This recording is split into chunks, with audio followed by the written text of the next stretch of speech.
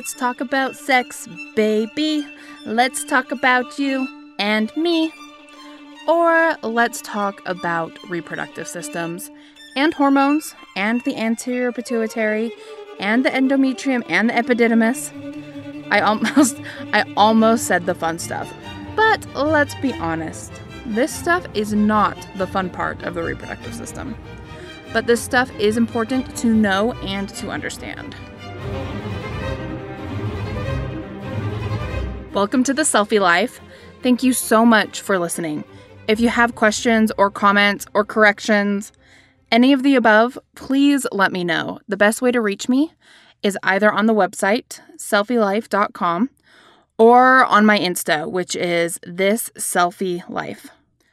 On the website, I have the script notes from all of the episodes, so if you want to print those out and use them to aid in your studying, the transcripts are available under the episodes on the website.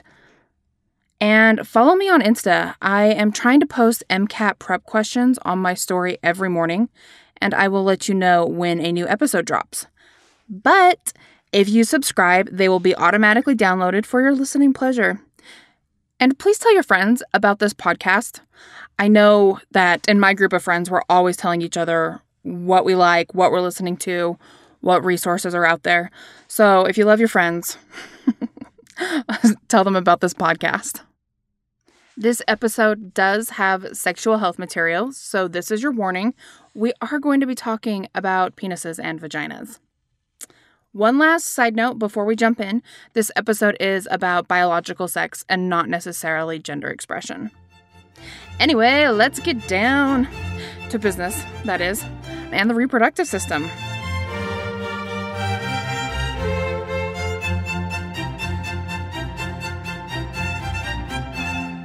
You guys, I'm going to try not to do a ton of sex puns. But as I was writing this episode, everything sounded like a sexual innuendo. So sorry, not sorry. Bear with me. Okay. The reproductive system includes sex organs and parts of our brains. We are going to start with males because they are easy. This is going to be hard. No, but really. In my opinion, the male reproductive system and hormones are pretty straightforward. So we are going to start with males and then graduate up to the females. Along with what we usually think of as reproductive duties, creating sperm and eggs, the reproductive system is also responsible for producing hormones.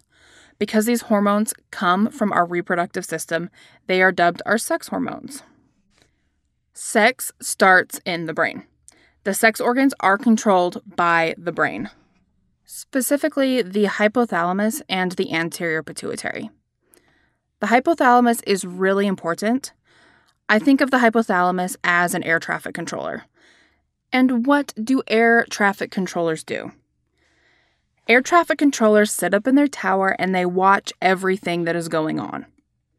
If a plane is taking a long time on the landing strip, the air traffic controller tells an incoming plane, take a few circles, hang on, so that it can avoid any sort of accidents or crashes. The hypothalamus does the same thing. It sits up in the brain and monitors what is going on in the body. And then it gives directions. If it sees something is straying too far from homeostasis, it tells it to hold up, bring it back. The hypothalamus regulates body temperature, appetite, physiological cycles, and sexual behavior. I mean, that's just to name a few. We will talk more in detail about the hypothalamus later, but I wanted to introduce it because it has a really important role in homeostasis and thus health. And we want to be doctors, so we want to know about health and we want to keep our patients healthy. But right now, we will just talk about the hypothalamus's role in regards to the reproductive system. And just so we're clear, the hypothalamus is bossy, just like a good air traffic controller. You don't want an air traffic controller that waffles back and forth whether a runway is clear for a plane to land. The hypothalamus bosses the body around by releasing hormones. In the reproductive system, the hypothalamus releases gonadotropin-releasing hormone, aka GnRH. The GnRH goes to the anterior pituitary through some blood vessels, and these guys are neighbors, so it really doesn't have a very long way to travel. You know when you were a kid and your mom sent you next door for something? Like you had to go borrow an egg or take the neighbor a plate of cookies? This is what GnRH does. It is sent to its neighbor, the anterior pituitary, to deliver a message. Physiologically, the anterior pituitary actually sits right below the hypothalamus, and they have special blood vessels that are connecting them.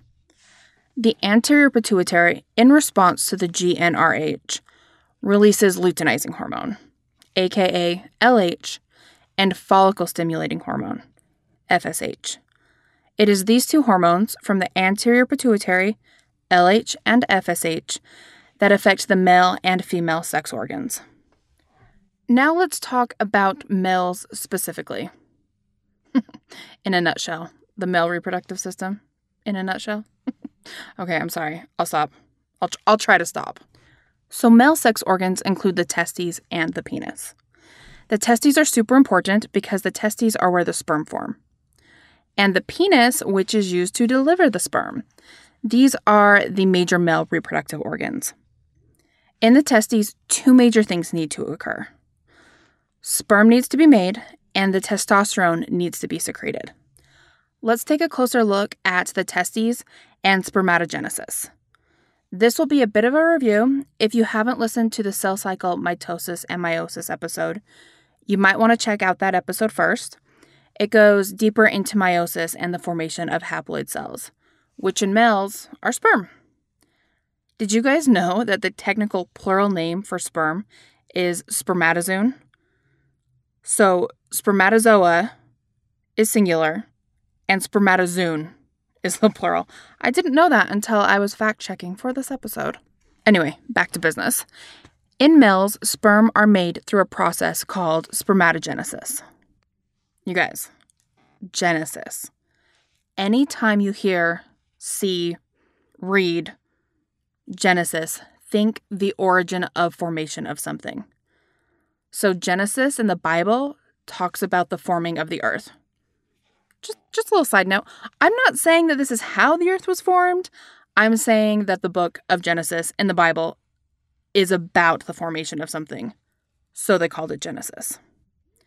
So spermatogenesis will be the formation of sperm, and this occurs in the testes, specifically in the seminiferous tubules. We pronounce the word like seminiferous, but it's spelled S-E-M-I-N, which is the Latin word for semen. You guys, it's literally one letter off from how we spell semen today. The really great thing about a lot of medical names and medical terms is they literally name it after what it does, just in Latin or Greek. So learning your root words and or looking just super closely at a word, if you're taking the test and you're like, what is this? I don't know what this means. Take a breath, take a second, look at the word and break it down, and it will tell you a lot about what they are asking. Okay, in the testes, in the seminiferous tubules, which are super convoluted by the way, is where the formation of haploid sperm takes place. All right, pop quiz. This is from episode 1. How are haploid sex cells created? Answer: through meiosis. Let's start with the external sex organ and zoom in. So we have the scrotum, which is where the testes are located. The testes have the seminiferous tubules, where haploid sperm are made. Along with the seminiferous tubules, we also have the interstitial cells of Leydig. These cells are where testosterone is made. The cells of Leydig are just on the outside of the seminiferous tubules. Whoa, scrotum, where did that come from? You haven't mentioned the scrotum yet, Nikayla. If you're studying for the MCAT, I'm going to assume you're an adult, and as an adult, I'm pretty sure that every one of you knows exactly what the scrotum is. The scrotum is the external pouch that's hanging out, literally, where sperm production takes place. Sperm production in the testes has to be at a certain temperature, which just so happens to be a little bit cooler than body temperature, so they literally hang outside the body as to not get too hot. I'm not going to lie. The first time I heard the physiological reason why testes were outside the body, my mind was kind of blown. And I was like, finally, oh my gosh, finally, it all makes sense. Why that thing is just, hanging out there. So what happens when it's cold out? What happens when you get a little chilly? I'm pretty sure I heard you all say shrinkage. But why is this all happening? Specifically, we're talking right now specifically about the testes. Why is this happening? So the body always wants to maintain that homeostasis. If it's too cold, the muscles will contract to raise the testes to maintain the proper temperature for sperm development. In addition to the spermatogenesis, what is another important function of the testes? The creation of the major male hormone, testosterone. You all knew that answer. I know you did. Male's major sex hormone that is produced in the testes is testosterone. Testosterone is the most important male androgen. Testosterone has a lot of responsibilities. It helps men maintain libido, it helps in muscle and bone growth, and it is responsible for secondary sex characteristics like facial hair and deep voices. Testosterone is produced by the interstitial cells of Leydig. And I know you're like, oh gosh, freak. How are we going to remember that? And now, men, you're gonna have to forgive me for this one. So how I remember it is men lie and dig themselves into holes with these lies. I know, you guys, I know not all men lie and dig themselves into holes, but come on. That was pretty low-hanging fruit. Oh gosh. You guys, when I wrote that was not supposed to be a sexual reference at all, especially to the scrotum, because we're talking about this right now. But everything can have a dirty meaning if you try hard enough. Okay, let's take it from the top. And by the top, I mean the brain. The LH from the anterior pituitary travels through the blood to the testes and enters the interstitial space and hooks up with the Leydig cells. And the Leydig cells, they secrete some testosterone. The testosterone enters the blood and influences the masculine traits. Air quotes, masculine traits we've already mentioned. It also has some influence on the production of sperm in the seminiferous tubules. If testosterone levels get too high, there is a negative feedback loop with the anterior pituitary. So the anterior pituitary senses these high levels and stops producing LH, which is what stimulated testosterone production in the first place. I'll draw a little picture and add that to the script notes that I post on the website. Also, just a little side note here. We'll go more into it in the embryogenesis episode, but testosterone in the womb pushes the reproductive organs to turn into masculine organs, which will be super important. But again, we will talk about that in the embryogenesis episode. Okay, so the LH and FSH from the anterior pituitary travel to the testes through the blood. In the testes, LH will enter the interstitial space, and here the LH targets the Leydig cells, which secrete testosterone, and the FSH will act on the Sertoli cells in the seminiferous tubules. I want to go into a little bit more detail about the spermatogenesis process and make sure that you understand how the sperm-specific vocab lines up with what you already understand about meiosis. But to do this, I find it helpful if you first can imagine a visual of where spermatogenesis is taking place. Imagine a wheel. Think of a wheel, like an old school wagon wheel. It has the rim and the spokes that go to the center. If you don't know what an old school wagon wheel looks like, imagine an old school bike wheel that's just massive and made out of wood. Oh my gosh, that wasn't supposed to be a joke. Okay, back to the wheel. The wagon wheel is a really, really loose interpretation of what a cross-section of the seminiferous tubules look like. The outside of the wheel, the rim, there is actually a smooth layer of muscle that helps move sperm along through peristalsis and pushes it and helps move it into the epididymis. The wedges that make up the wheel's negative space that you're imagining in your mind, the negative space are actually the Sertoli cells. Now, the spokes that go into the center, these are where the sperm actually develop, along and on these spokes between the two Sertoli cells. So the sperm starts its development at the rim and moves down the spoke, getting taken care of by the Sertoli cells as they move towards the center of the wheel.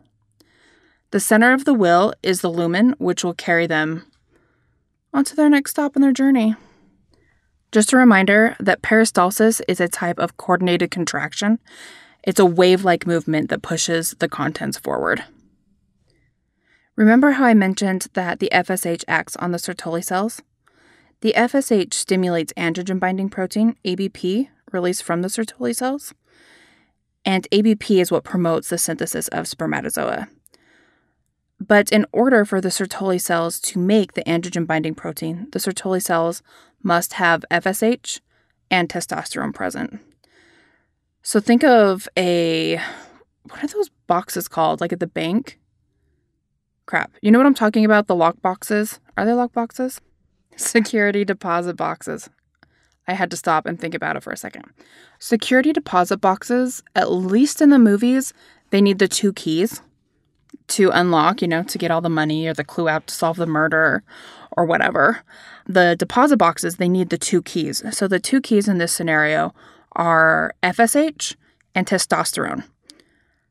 So the Sertoli cell is the box, the FSH and testosterone are the keys, and the ABP is the treasure inside of the box, which in this case, let's have it be a full ride medical school scholarship. Yeah, that's the real prize. Sertoli cells also produce inhibin, which, as the name hints at, inhibits something. So inhibin will travel up to the brain and tell it to stop releasing so much FSH, which will decrease sperm development.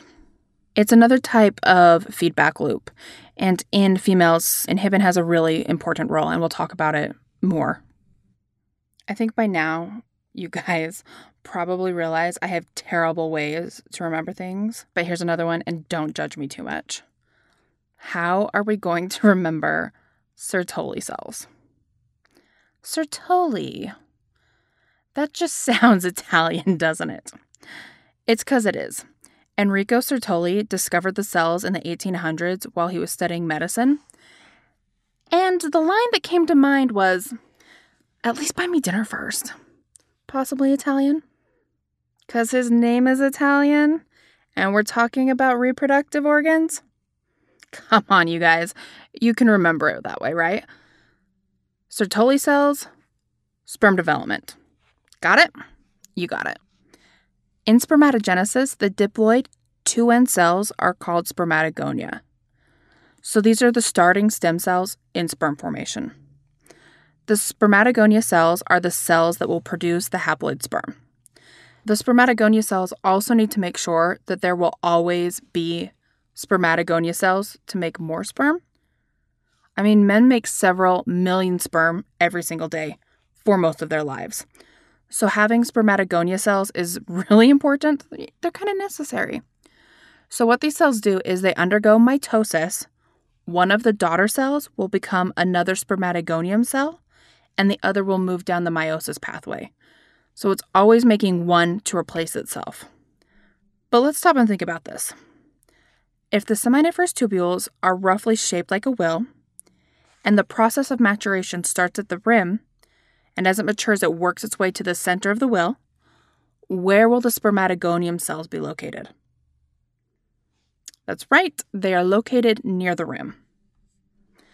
Spermatogonium are just hanging out in interphase, and they start going through the stages of interphase. You guys remember these, right? G1, S, G2, meiosis. So the S phase is where they replicate their genetic material.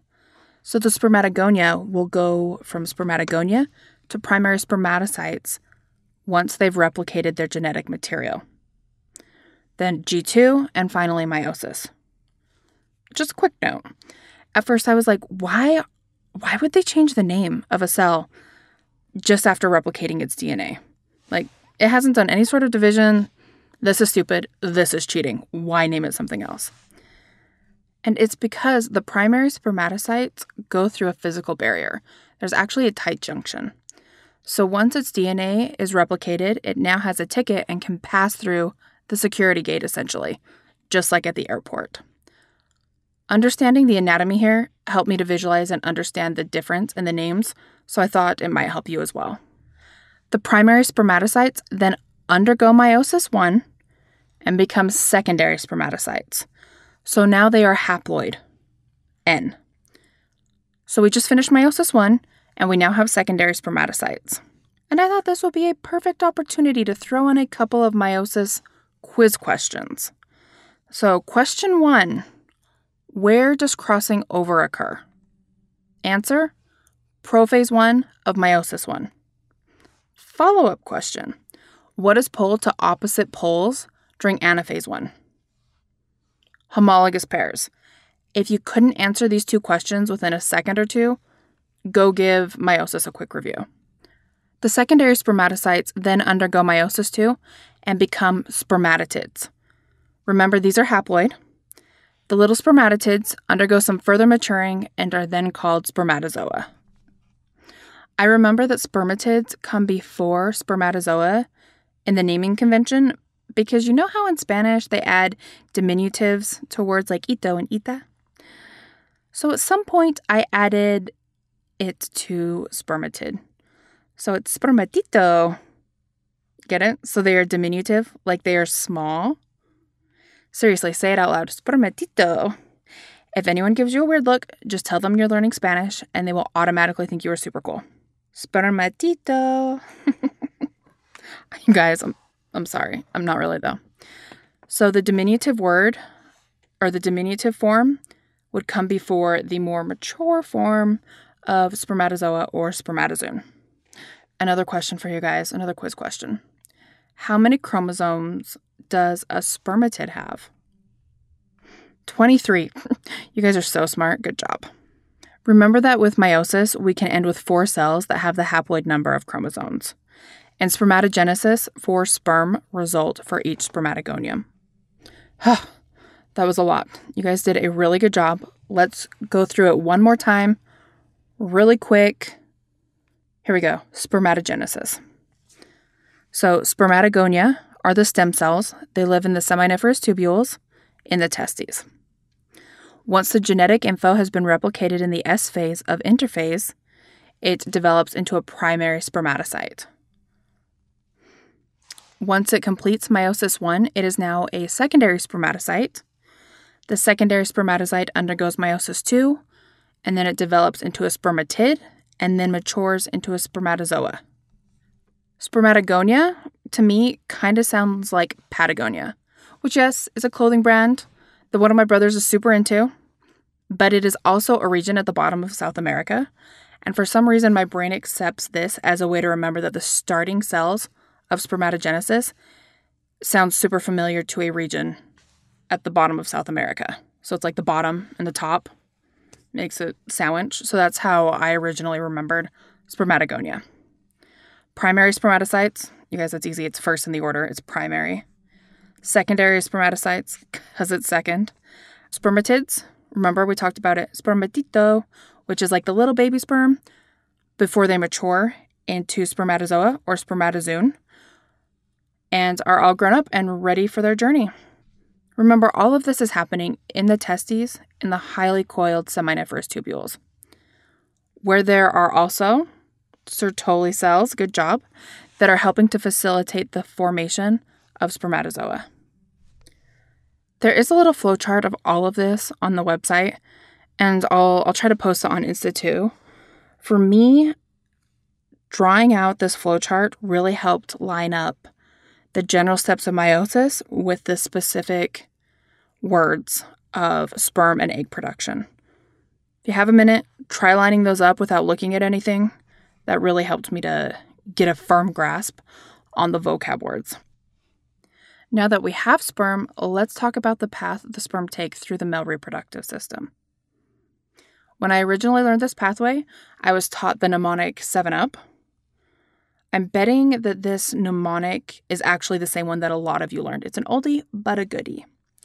So let's review 7-Up. Actually, you know what? Did you guys ever play the game Heads Up, 7 Up? I remember when I was in kindergarten, I actually cheated and I looked at the person's shoe who pushed my thumb down and I was traumatized and I promised myself I would never ever cheat at Heads Up, 7 Up again. But anyway, I digress. 7 Up. S, seminiferous tubules, where the sperm are nourished by Sertoli cells. E, epididymis. This is where the sperm can further develop. They gain mitochondria and develop flagella, and it's also where they are stored. V, the vas deferens. It's also sometimes called the ductus deferens, which is the muscle around the vas deferens. The vas deferens carries sperm from the epididymis to the ejaculatory duct. E is ejaculatory duct. The ejaculatory ducts fuse to form the urethra. Up to this point, there have been 2 of everything, 1 on each side. The N stands for nothing, like literally nothing. Just ignore the N. U, urethra, and P, penis. A little anatomy for you guys. The sperm drains out of the epididymis and into the ductus deferens. Actually, the end of the epididymis forms the vas deferens, aka the ductus deferens. It is the vas deferens, but you will hear it both ways, so I am going to use it a little bit interchangeably here. The vas deferens is the tube that goes from the posterior of the testes. It goes up, it penetrates the inguinal canal, then enters the pelvic cavity and brings the sperm to the posterior side of the bladder. The seminal vesicle, these are at the base of the bladder, and they are considered accessory glands. The seminal vesicle and the ductus deferens form the ejaculatory ducts. The ejaculatory duct ejects sperm into the male urethra. The prostate gland surrounds the prostatic urethra, so the ejaculatory ducts join the urethra just below the bladder where the prostate surrounds it. This part of the urethra is known as the prostatic urethra, which totally makes sense. The prostate is also considered an accessory gland, and the fluid it secretes goes into the prostatic urethra. The bulbal urethral glands are directly under the prostate, and its secretions empty into the urethra. The urethra passes through the penis carrying the semen. You guys, I'm not going to lie, that was a lot. And I actually stopped and listened to it and thought it was maybe too much to take in while just listening. So I decided to add one more little review of the anatomy, and we're going to relate it to a water slide. Well, actually, I was thinking a water slide, but then I decided that a roller coaster might actually work better. But I liked the water slide idea, so I settled on a water roller coaster. Hold on tight, because this might be a little bit of a wild ride. Let's set the stage. So here we are at our favorite theme park, and we're waiting in the forever long lines that all of the rides have. And I don't know about you, but I actually like to play Ellen's Heads Up game while I'm waiting in line for roller coasters. So we're playing Heads Up just to pass the time. And this line, it is super convoluted, and it's just weaving. It weaves back and forth. And you guessed it, we're in the seminiferous tubules right now. This is the seminiferous tubules where the sperm production takes place. We finally get up to where they are loading the roller coaster cars and making sure everybody has their seatbelts that are securely fastened. This loading zone is the epididymis. Remember, the epididymis is where sperm mature. So the end of the epididymis forms into the vas deferens. And just like any good roller coaster, the first part is usually a huge climb, right? It's the big hill you climb at the beginning of the roller coaster. This is the vas deferens. Physiologically, this structure ascends the posterior structure of the testes. So we're in a roller coaster, we're going up a huge hill, and on the climb, we're going to go through just a little tunnel. This tunnel is the inguinal canal. When we come out of the inguinal canal, we are in the pelvic cavity. And now we can see the top of like the crest of the climb. We're coming up to it. And it's going to loop over and around the urinary bladder. We are at the top of the roller coaster, and our hands go up and our stomachs drop, and we're getting ready to scream. And the drop happens. And the drop is happening at the posterior side of the bladder. Just after we drop, there is a cannon gush of water. Because remember, we are on a water roller coaster.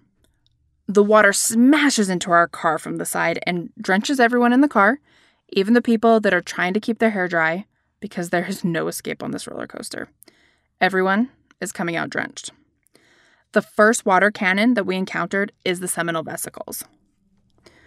We have now almost made like a complete loop-de-loop, but then the car all of a sudden takes another smaller plunge. This second plunge is the ejaculatory duct. But wait, there is another twist to this roller coaster. Another car joins yours, and you're going to continue the rest of the roller coaster with people that were waiting in another line, in another area of the park. So all of a sudden, you guys are stuck together. And as you are staring in shock at the other people that are now sitting next to you in your car, you plunge into a tunnel. This tunnel is really dark, and there are water jets, and they're spraying you from all the different angles. Ugh. This second tunnel is the prostate gland, and the track turns into the prostatic urethra while you're in the tunnel. Right as we get out of the tunnel, we get blasted again. You guessed it.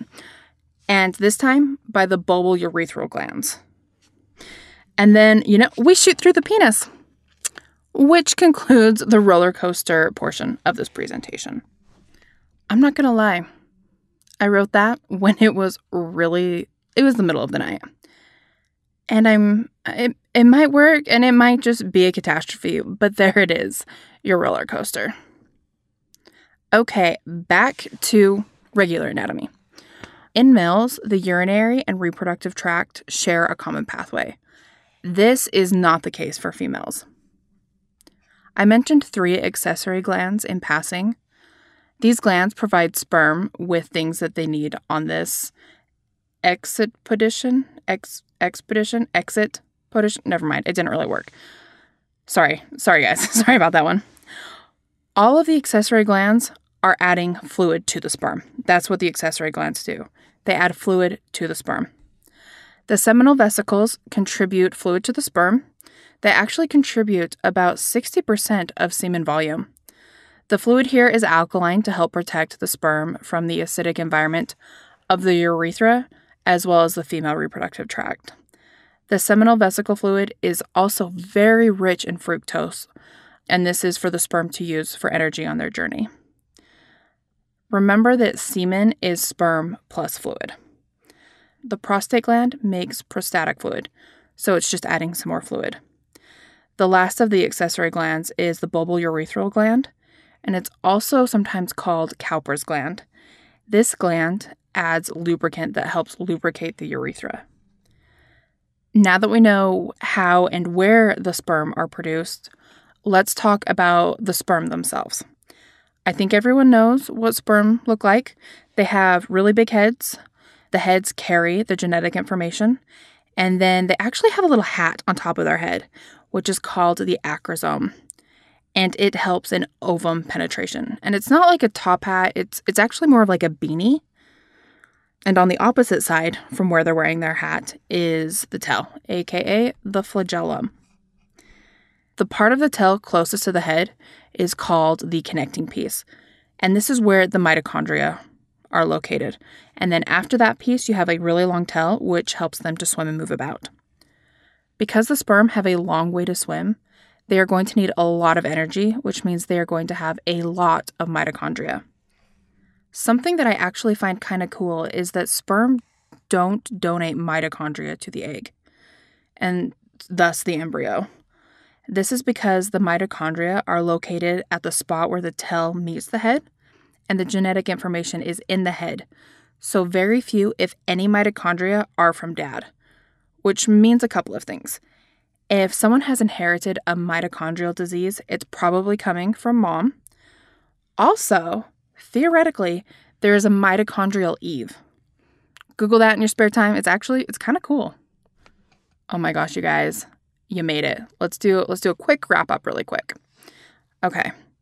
The reproductive system is controlled by the brain, the hypothalamus. The hypothalamus releases gonadotropin-releasing hormone, GnRH. GnRH goes to its neighbor, the anterior pituitary, and the anterior pituitary releases 2 hormones, luteinizing hormone and follicle-stimulating hormone. These two hormones, they go to the testes. LH acts on the interstitial cells of Leydig to secrete testosterone. FSH acts on the Sertoli cells that aid in the development of sperm. Sperm take the 7-up pathway during ejaculation. Sperm contain a head, a midpiece, and a flagellum. The head is where the genetic material is stored, and it is covered by a beanie, aka an acrosome, which helps the sperm penetrate the ovum. The midpiece is where all the ATP is generated. And the flagella is how the little guys swim. You guys, we made it! So originally I really wanted to keep these relatively short, between 20 and 30 minutes. I know this one is longer, and I am definitely splitting the reproductive system into male and female. So check out the next episode where we will talk about the female reproductive system. If you guys are listening to this, and if you've made it to this point, I want to genuinely thank you. Seriously, thank you so much for listening. The thought of other people out there listening kind of makes it all worth it. Please subscribe, leave comments, recommend this podcast to your friends. Let me know if you have any suggestions or just general comments. Get in touch. Hit me up on Instagram. Check out the next episode for the female reproductive system. Study hard, friends, and do me just a little teeny favor and listen to Let's Talk About Sex by Salt and Peppa. Okay, thanks. Bye.